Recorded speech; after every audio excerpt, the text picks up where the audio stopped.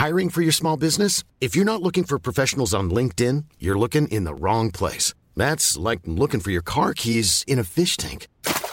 LinkedIn helps you hire professionals you can't find anywhere else, even those who aren't actively searching for a new job but might be open to the perfect role. In a given month, over 70% of LinkedIn users don't even visit other leading job sites. So start looking in the right place. With LinkedIn, you can hire professionals like a professional. Post your free job on linkedin.com/people today.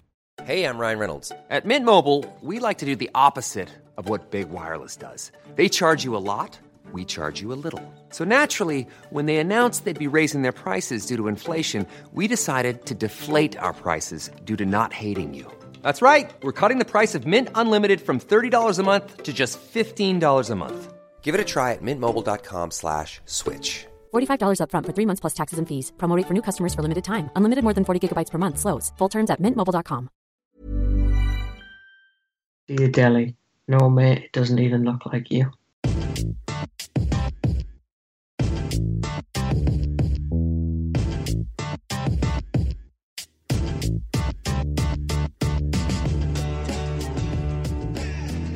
It is Monday, which means it's time for the front three. Your front three this week is me, Adam Bollard. It's the one and only Nico Morales.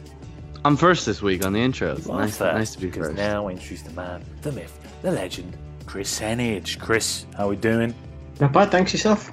I'm doing very well. I've just about calmed down from the last 10 minutes of Spurs, Liverpool, and now I'm appreciating a point gain at Anfield, a fantastic game that we're going to be discussing as part of our free talking points today. We'll also be talking Everton's hammering at the hands of Arsenal and Manchester United. Mourinho dropping Pogba. What does it mean, if anything?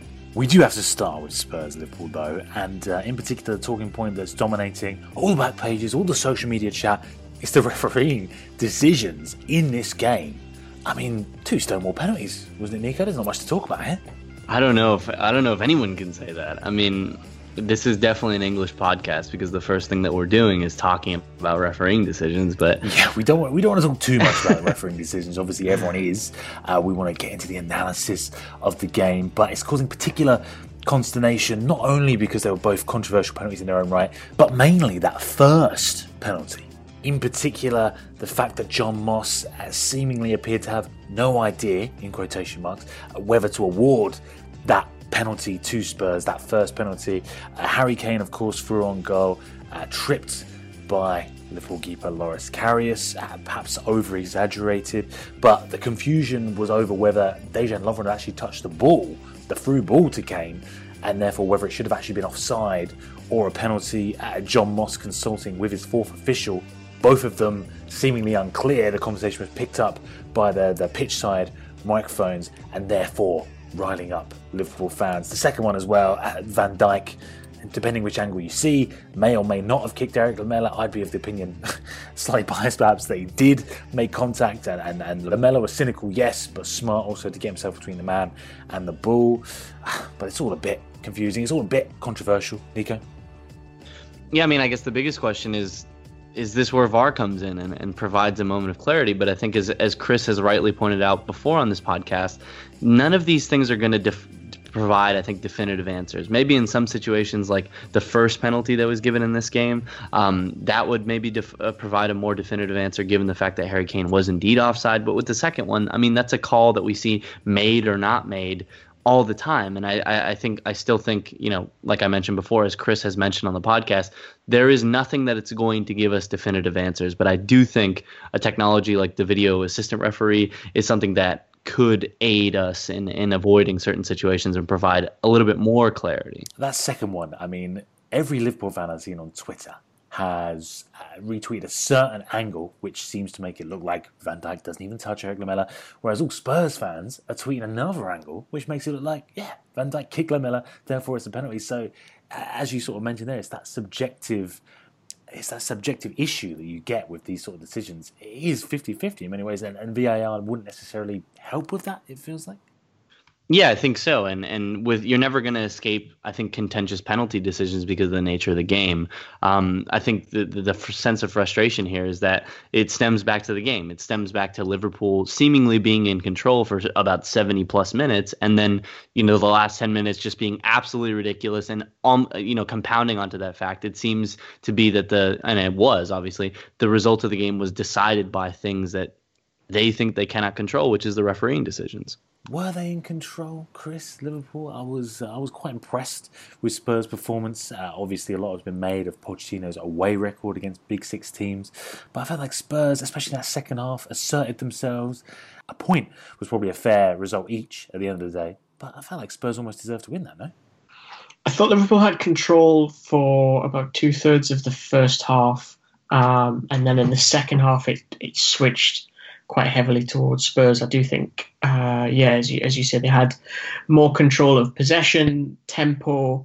I think in general they just improved, and I think part of that is because for Liverpool they have the ability to muster this 20-25 minute period of dominance where they can cut open any team. You just have to look at the City game for that, and I think they did manage to do that with Tottenham. I mean, they started with the goal, which was sort of self-inflicted by Spurs, but thereafter, Liverpool grew into the game massively.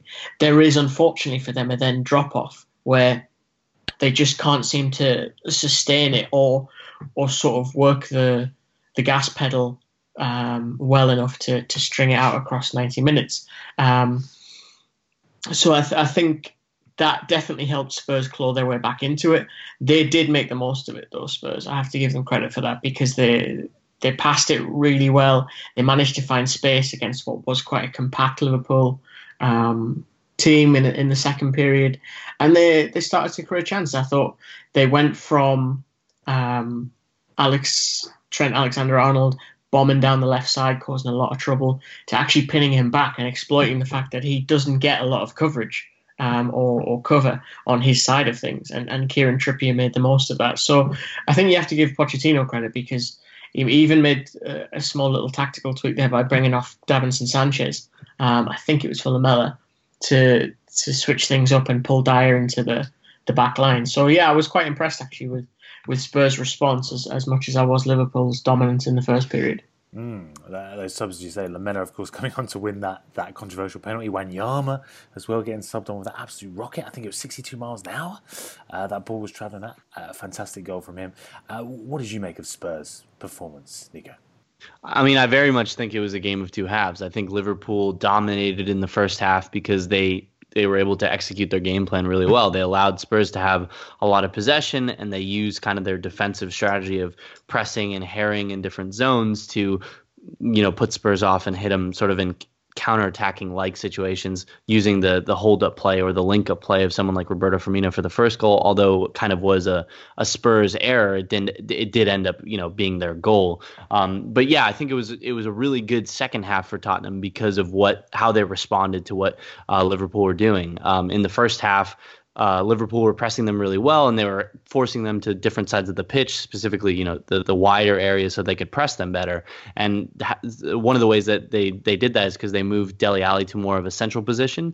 And what was going on in the first half is that when Christian Eriksen was receiving the ball, because he's a more incisive playmaker, someone that likes to spend a little bit more time on the ball, maybe 2 to 3 more seconds than the average player looking for that incisive pass, they were shutting off the closest options and making him either push to the ball to an area where it was easier for them to press, or they were just pressing him themselves. And the same thing happened with Moussa Dembele. There was a really good stat that I think he had only been dispossessed like a handful of times this season, and yet he lost the ball 5 or 6 times in this game alone against Liverpool because of the aggressiveness of their press. So I think they responded to that really well by moving Dele Alli central. They were a bit better in possession. They were a bit better working through the press in sort of their wide formation, as Klopp talked about in the press conference afterwards. But yeah, I mean, it's difficult to come away from this and say that one team kind of deserved to win despite the contentious refereeing decisions, because they did create, both teams really created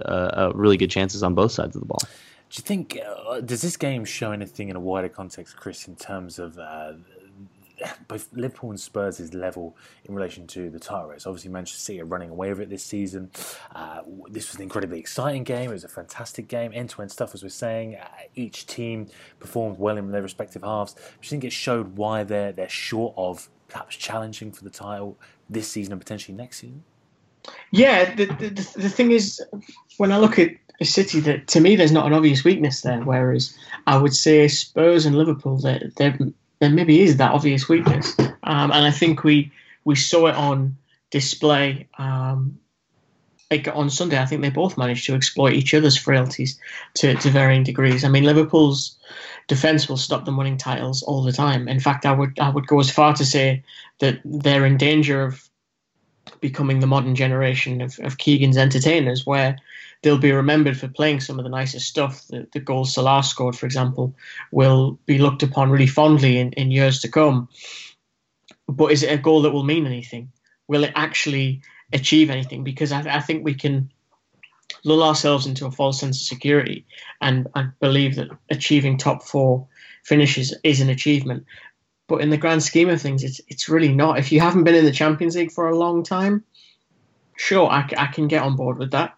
But if, like Spurs and Liverpool, like it's something you've done already, it's not that huge an achievement, and I think that's the problem. Yeah, it's funny because you're talking about Liverpool there, but yeah, you could be talking about Spurs as well. I mean, obviously, Chris points to Liverpool's defence there, Nico, and there was some criticism for Karius and obviously Van Dijk for giving away a penalty at the end. Overall, it did feel like a good display from them, though. As for Spurs, what do you feel is their weakness? What is holding them back from challenging Manchester City and potentially being closer to Manchester United in second place this season?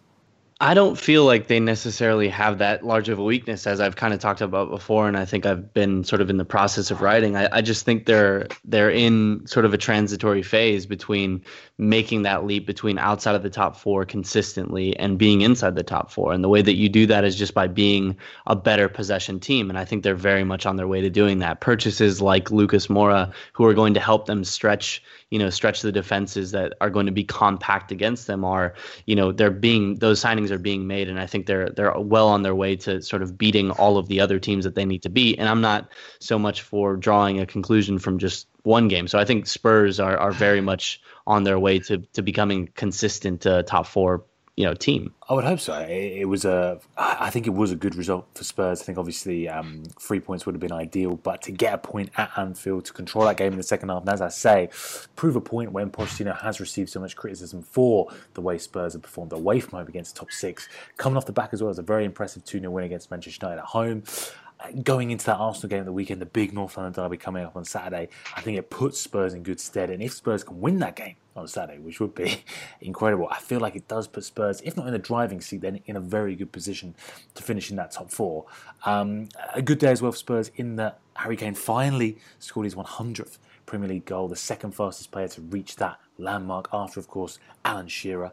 You seem to suggest, though, Nico, there was a bit of a conspiracy around that tinfoil hat time, I believe you said on Twitter.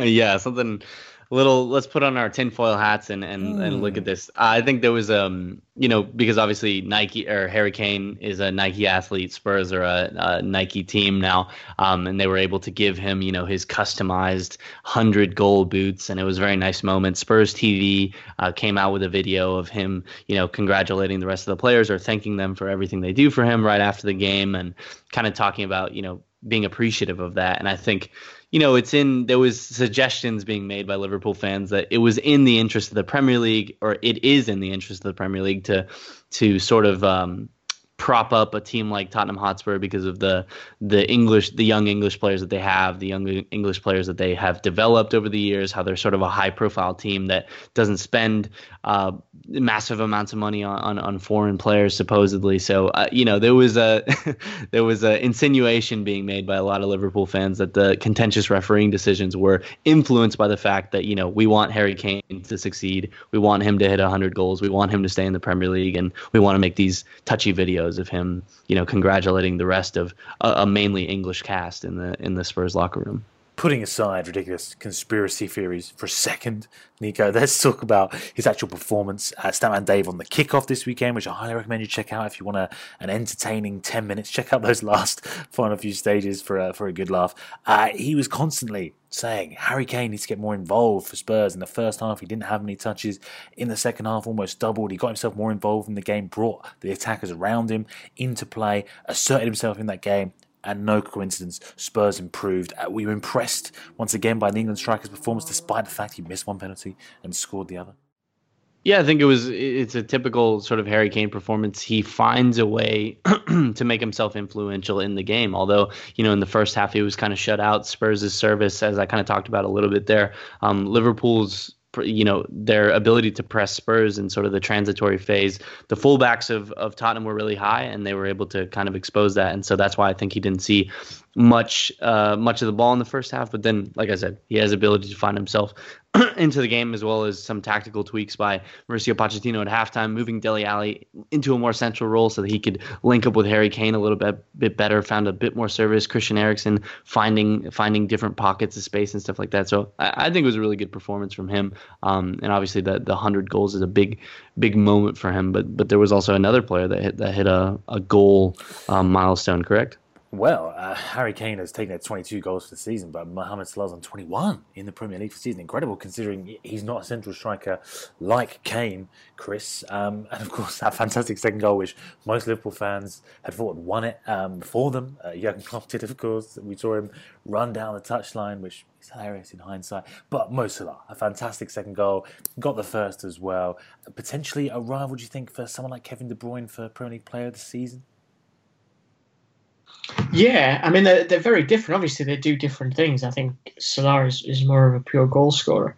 And I think it would be fascinating to see them in the same team, because obviously Pep does like to use those type of wide players.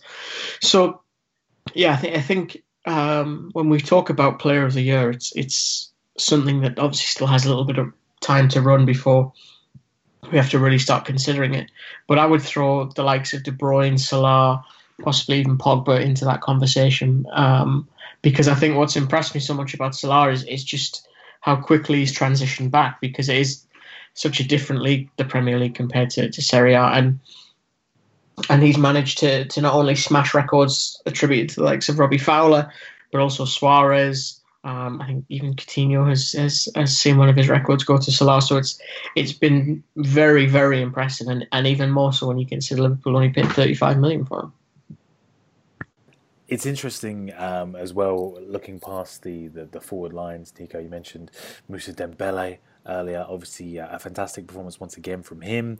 A player that many Spurs fans had written off at the start of the season, but once again showing his best form and playing 3 times in the space of a week. It's something that many Spurs fans didn't think Moussa Dembele could do anymore. But hopefully he'll also be playing in the North London derby. Alongside him, Eric Dyer was an interesting pairing. Again, dominated that midfield in midweek for Manchester United. Up against Jordan Henderson, Emre Can in midfield for Liverpool. How do you think that matchup worked? Who do you think got the better of the midfield between the two teams? I would say it depends sort of in the time of the game. Obviously, we talk about the last 20 minutes or so being very hectic, but I've seen a lot of abuse for Eric Dyer, and I think his performance was exemplary. I think what you saw between him and Henderson was a very much younger and better version of Henderson, because I have long lamented Henderson's inability to really affect the game. But something that sprang to mind when I was watching the Liverpool performance specifically was David Sumter, who wrote the book Soccer Maddox. There we go. That he's actually I think he does statistical work, but he also does biological sciences work. And he talked about the anatomy of a football team and how certain players affect one another. And he made the point about Roy Keane and Steven Gerrard. And despite certain moments in certain games that he pointed out in his book, which I really highly recommend, despite their performances dipping in certain situations, they had the character and sort of these positive character traits and leadership qualities that raised the level of the performance of those players around them. And I think that is something that it has to be something that Jurgen Klopp sees as a positive for Jordan Henderson, because besides and sort of outside of that, every time I watch Jordan Henderson, specifically in a game against another team in the top six or another high quality team, perhaps in the Champions League, he doesn't really seem to be able to affect the game as he once was. I see a loss in sort of athleticism and really more lateral passing than forward passing. And that's what I came to admire about Eric Dyer's performance, was that he spread the ball really well and he had the athleticism to go forward. Sometimes he was putting the ball into the box for crosses. He had the ability to, stretch the play. And obviously one of the cruxes of Tottenham's system is his ability to step back into that line and operate as a defender. He didn't do that much this game, but the fact that he has the ability to do so competently as well as be a really good central midfielder, I think in certain situations is only a compliment to how versatile he is as a player. It's an interesting one, isn't it, Chris? Because, as Nico sort of mentioned there, Dyer does come under a lot of criticism from Spurs fans. I think despite that mistake, which obviously led to Salah's opening goal, it was an assured performance, it was a solid performance, and we saw a similarly impressive game from him in midweek against Manchester United. But that versatility that Nico speaks of, which can be seen as such an asset, by some is seen as a negative. That, we saw it earlier this summer. It was in Guillaume Balaguer's book, Brave New World, about Spurs last season. The anecdote about Pochettino sees Dyer's best role as a centre-back. Dyer himself feels that he's better in central midfield. That decision almost feels like it still is a bit of a question mark. Is he as good as, say, Alderweireld, Vertonghen, Sanchez at the back? No. Is he as good to be picked as a first-team player ahead of Wanyama and Dembele when they're both fit, when they're on form? Perhaps not. So do you see that versatility, that flexibility as Dyer as a real positive? Or is it a negative as some Spurs fans seem to be leaning towards? It reminds me a little bit of Owen Hargreaves, who had so much versatility to him that it was difficult for him to really nail down one role. I think what Dyer has done is carve himself out as somewhat of a position as someone that floats between those lines, so can start in defence, move out up into central midfield, or vice versa. The problem you have with that is that if you do try and go to a back two or a midfield pairing, you're looking at Wanyama and Dembele as offering a little bit more in kind of every department. I would say both are better passers than Dyer. I'd say Dembele carries the ball much better than Dyer does. At the same time, Wanyama has a lot of the defensive strength and gives them a lot of cover. And after yesterday, can clearly shoot from distance in a way that Dyer can't. So I think that's his struggle right now is where does he sit when the ball stops almost? Because it's great being able to slot in, but slot in does not refer to how a player starts the game unless there's injuries. And I think he's too good to sit on the bench. And if that was the case, I could imagine he'd probably want to move on. It's interesting because he is an incredibly important player for Spurs, and Pochettino clearly sees him as an incredibly important player. The stat I saw was that of Mauricio Pochettino's 199 games in charge of Spurs, Dyer has only missed 30, with all of his 169 appearances, well, virtual of them, coming as a starter. So Pochettino clearly rates him. Obviously, that versatility allows Pochettino to sort of change structures mid-game, so he can be an incredibly important player in that respect as well. It's just a lot of Spurs fans don't seem to appreciate that. They kind of want to simplify it as he either needs to be a fantastic centre-back or a fantastic midfielder. I think there is room in the middle for him to be a useful asset in both positions, essentially. Before we do move on, though, do we have to mention Dele Alli? Dele Alli getting a lot of headlines, a lot of talk online about a certain video that's come out against him. Obviously, we don't want to Allegedly, is it him? Is it not? Obviously, it's his privacy that's been infringed here. We're not sure if there was a hacking from a Liverpool supporter after the game, an Arsenal supporter. Some are alleging. It's definitely strange. Don't know why. Don't know why he is allegedly. I want to underline that. Hanging out with his friends while certain fellatio acts are being performed. But, when you can kill two birds in one stone, you like hanging out with your friends. You like doing that as well. I guess, that sort of lifestyle creeps up on you when you have the level of fame and money that Dele Alli has. So I don't know. It's an interesting video. If you haven't seen it, you've watched the whole thing, have you? You've watched the whole thing. I don't know what you mean by whole thing. I'm not staying for the climax or anything, but There's never been a faster or easier way to start your weight loss journey than with PlushCare. PlushCare accepts most insurance plans and gives you online access to board-certified physicians who can prescribe FDA-approved weight loss medications like Wegovy and Zepbound for those who qualify. Take charge of your health and speak with a board-certified physician about a weight loss plan that's right for you. Get started today at plushcare.com/weight loss. That's plushcare.com/weight loss. plushcare.com/weight loss. Burrow's furniture is built for the way you live. From ensuring easy assembly and disassembly to honoring highly requested new colors for their award-winning seating, they always have their customers in mind. Their modular seating is made out of durable materials to last and grow with you. And with Burrow, you always get fast, free shipping. Get up to 60% off during Burrow's Memorial Day sale at burrow.com/ACAST. That's burrow.com/ACAST. burrow.com/ACAST. I did see some of it. As I mentioned, Spurs do have Arsenal coming up. Before we move on to talk about Everton, let's talk about Arsenal briefly. A real fantastic attacking performance, something that Spurs are going to be wary of going into this North London derby on Saturday. Chris, Mkhitaryan and Aubameyang linking up fantastically. Mkhitaryan with 3 assists on his debut. Have Arsenal found their new Thierry Henry and Pires? Funnily enough, the same numbers as those Arsenal legends.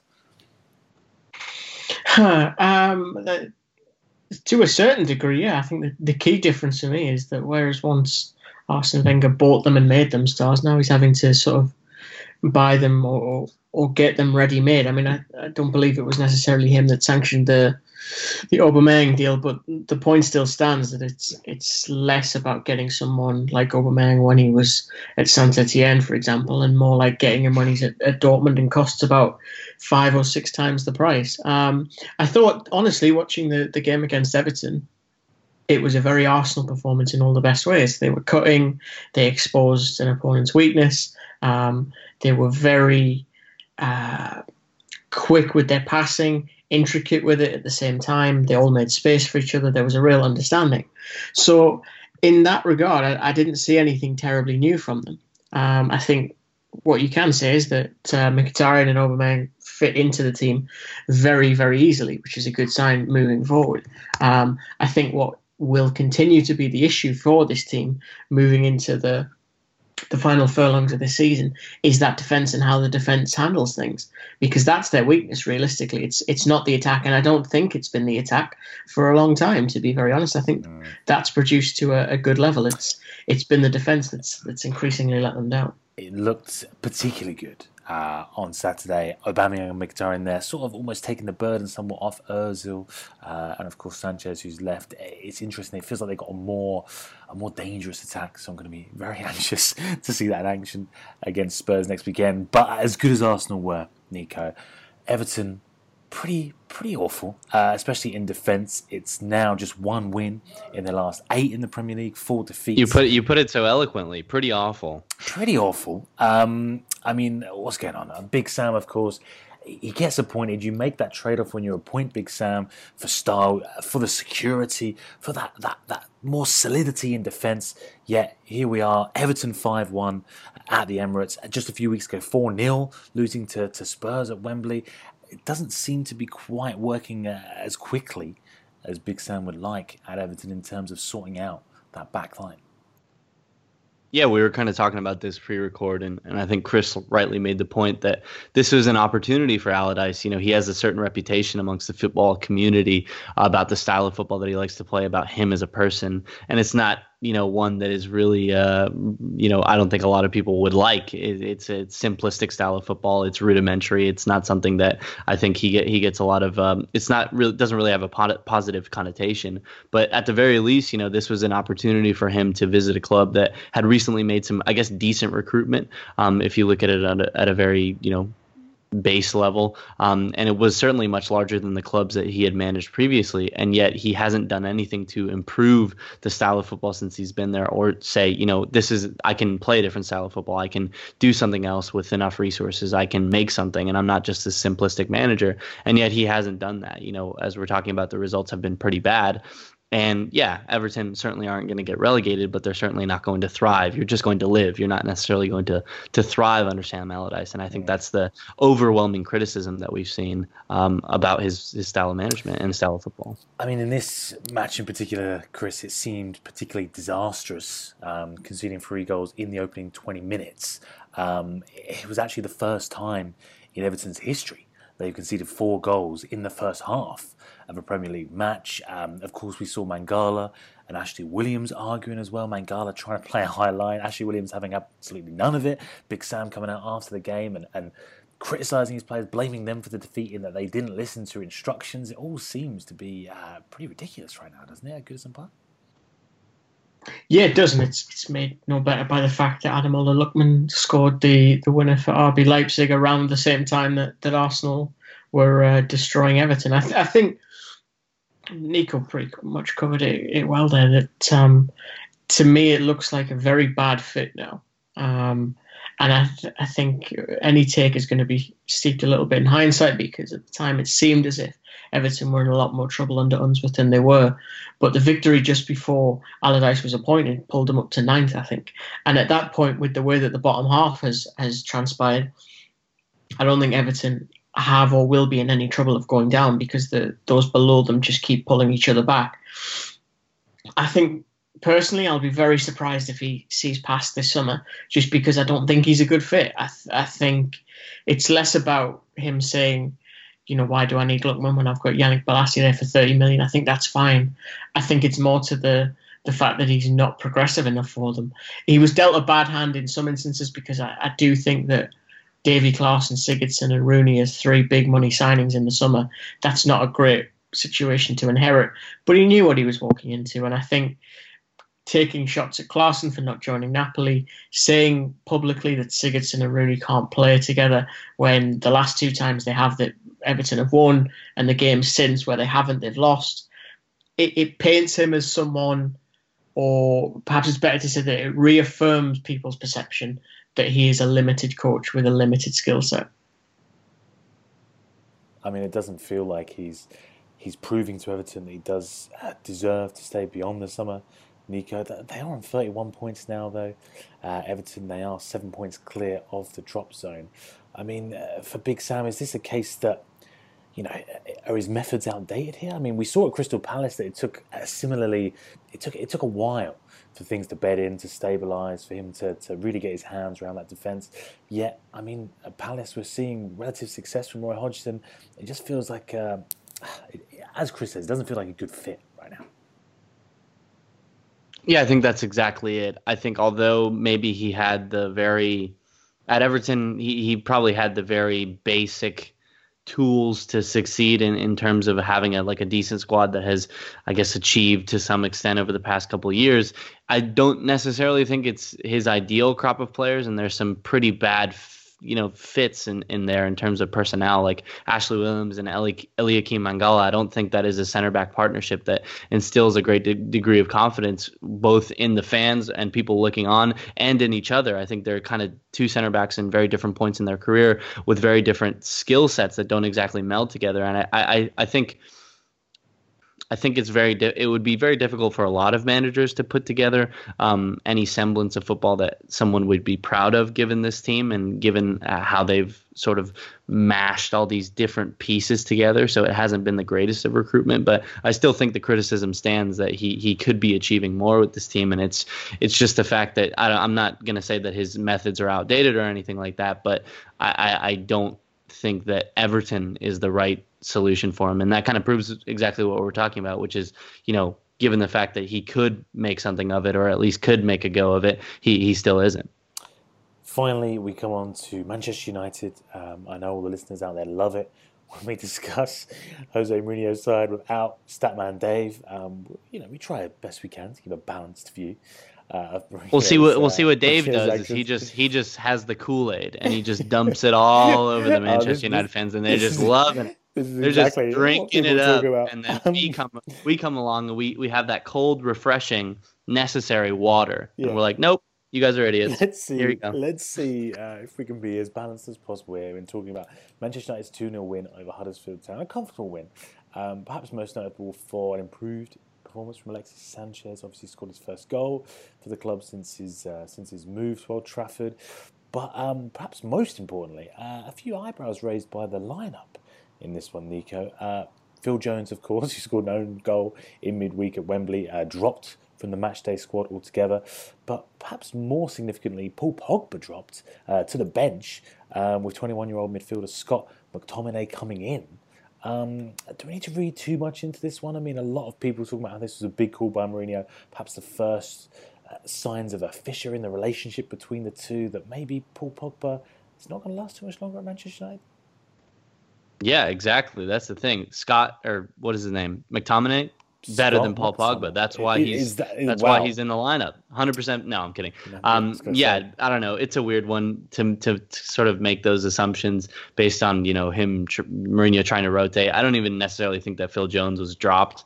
I just think he's trying to rotate through a period, and he's still in kind of the, I think, transitory phase in his Manchester United career, which I don't think is where he would want to be or where people want him to be in terms of like finding the perfect squad and having the ideal lineup that you have. But I wouldn't read too much into it in terms of him dropping Paul Pogba. I think it was genuinely a rotation thing, maybe to give the young midfielder a chance and sort of do those things, because to talk about fissures in their relationship so early on, I think is a little bit premature, even though it is consistent with what we know about Mourinho. But yeah, I'm not going to read too much into it. You're not going to read too much into it, Chris. It feels like obviously Paul Pogba received a lot of criticism for the performance in midweek at Wembley. That 2-0 defeat to Spurs. Obviously, when we spoke on the podcast, we talked about how that system didn't suit Pogba. He was made to look bad by the way Mourinho deployed him.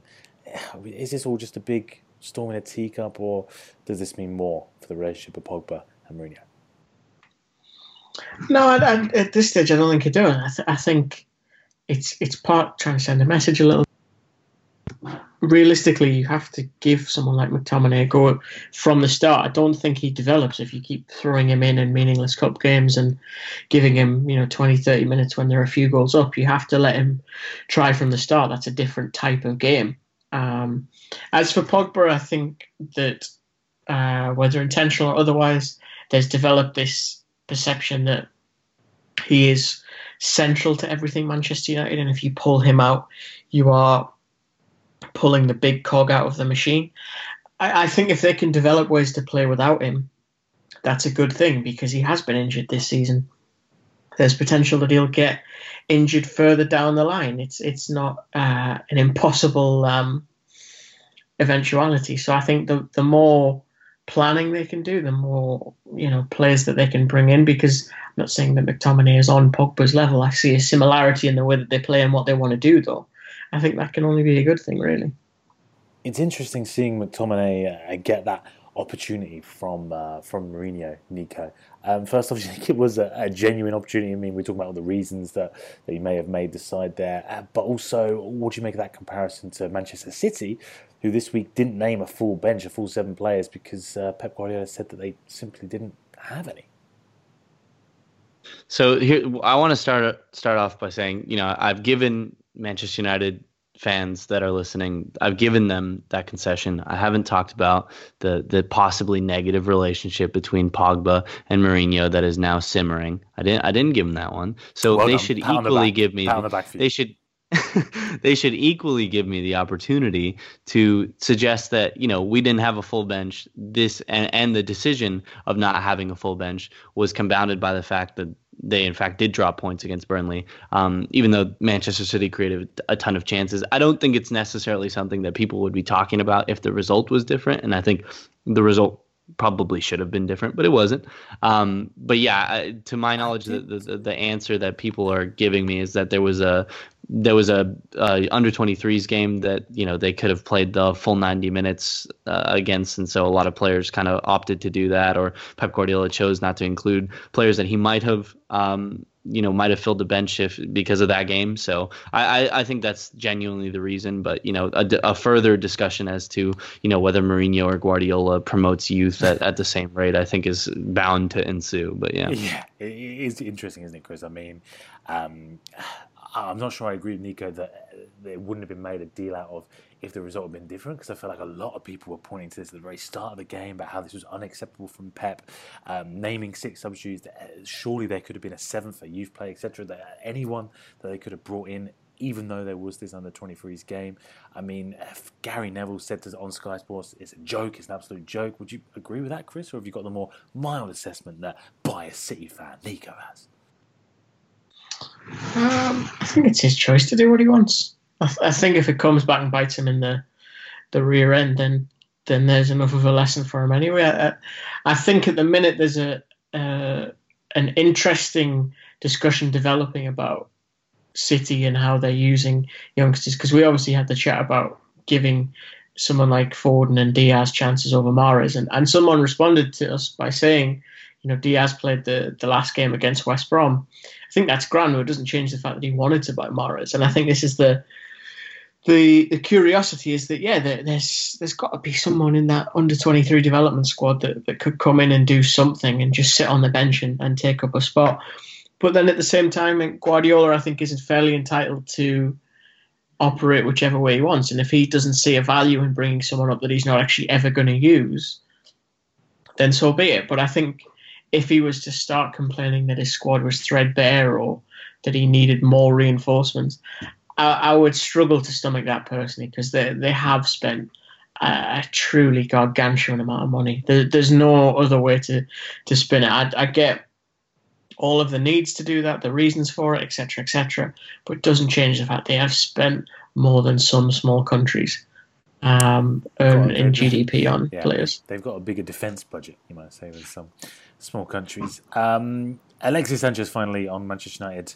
Nico, an improved performance from the one against Spurs in midweek, would you say? Is he starting to show how he's going to fit into the side?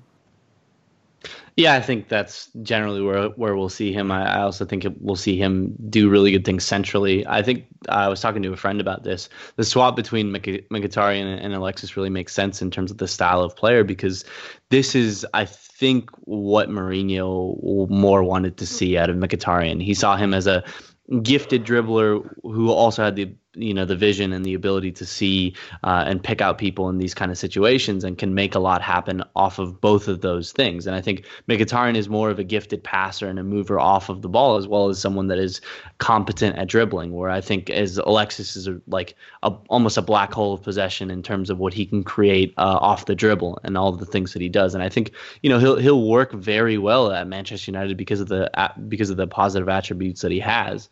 But yeah, I think this game was sort of exemplary of that, and what he'll be able to create with the Manchester United team around him. Right, guys, that brings an end to this week's Front Three. Those are your 3 talking points. Let us know what you think on Twitter at the Front Three. Hope you're enjoying this sort of refreshed, new Front Three format. We're trying something out. Let us know what you think. Until Thursday, we're going to be back with the Q&A podcast. As always, lots of great questions. Looking forward to. Do get them in on Twitter at the Front Three as well. Until then, Chris, where can the good people, where can the whole find you? At K Henrich. Lovely stuff. Nico? At Nico_O'Morales on Twitter. Guys, you can find me on Twitter at Adam Boltwood. Please do leave your reviews for the Front Three. Just click the link in the description of this very podcast for your chance to be the whole of the week this Thursday. We've already got 2 very good reviews, so we want some more competition for them. Until then, guys, enjoy your week, and we'll see you then.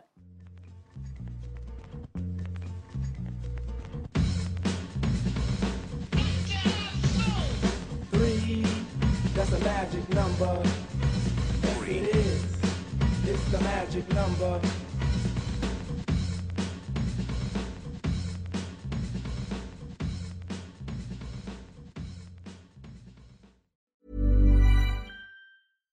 Hi, I'm Daniel, founder of Pretty Litter. Cats and cat owners deserve better than any old-fashioned litter. That's why I teamed up with scientists and veterinarians to create Pretty Litter. Its innovative crystal formula has superior odor control and weighs up to 80% less than clay litter. Pretty Litter even monitors health by changing colors to help detect early signs of potential illness. It's the world's smartest kitty litter.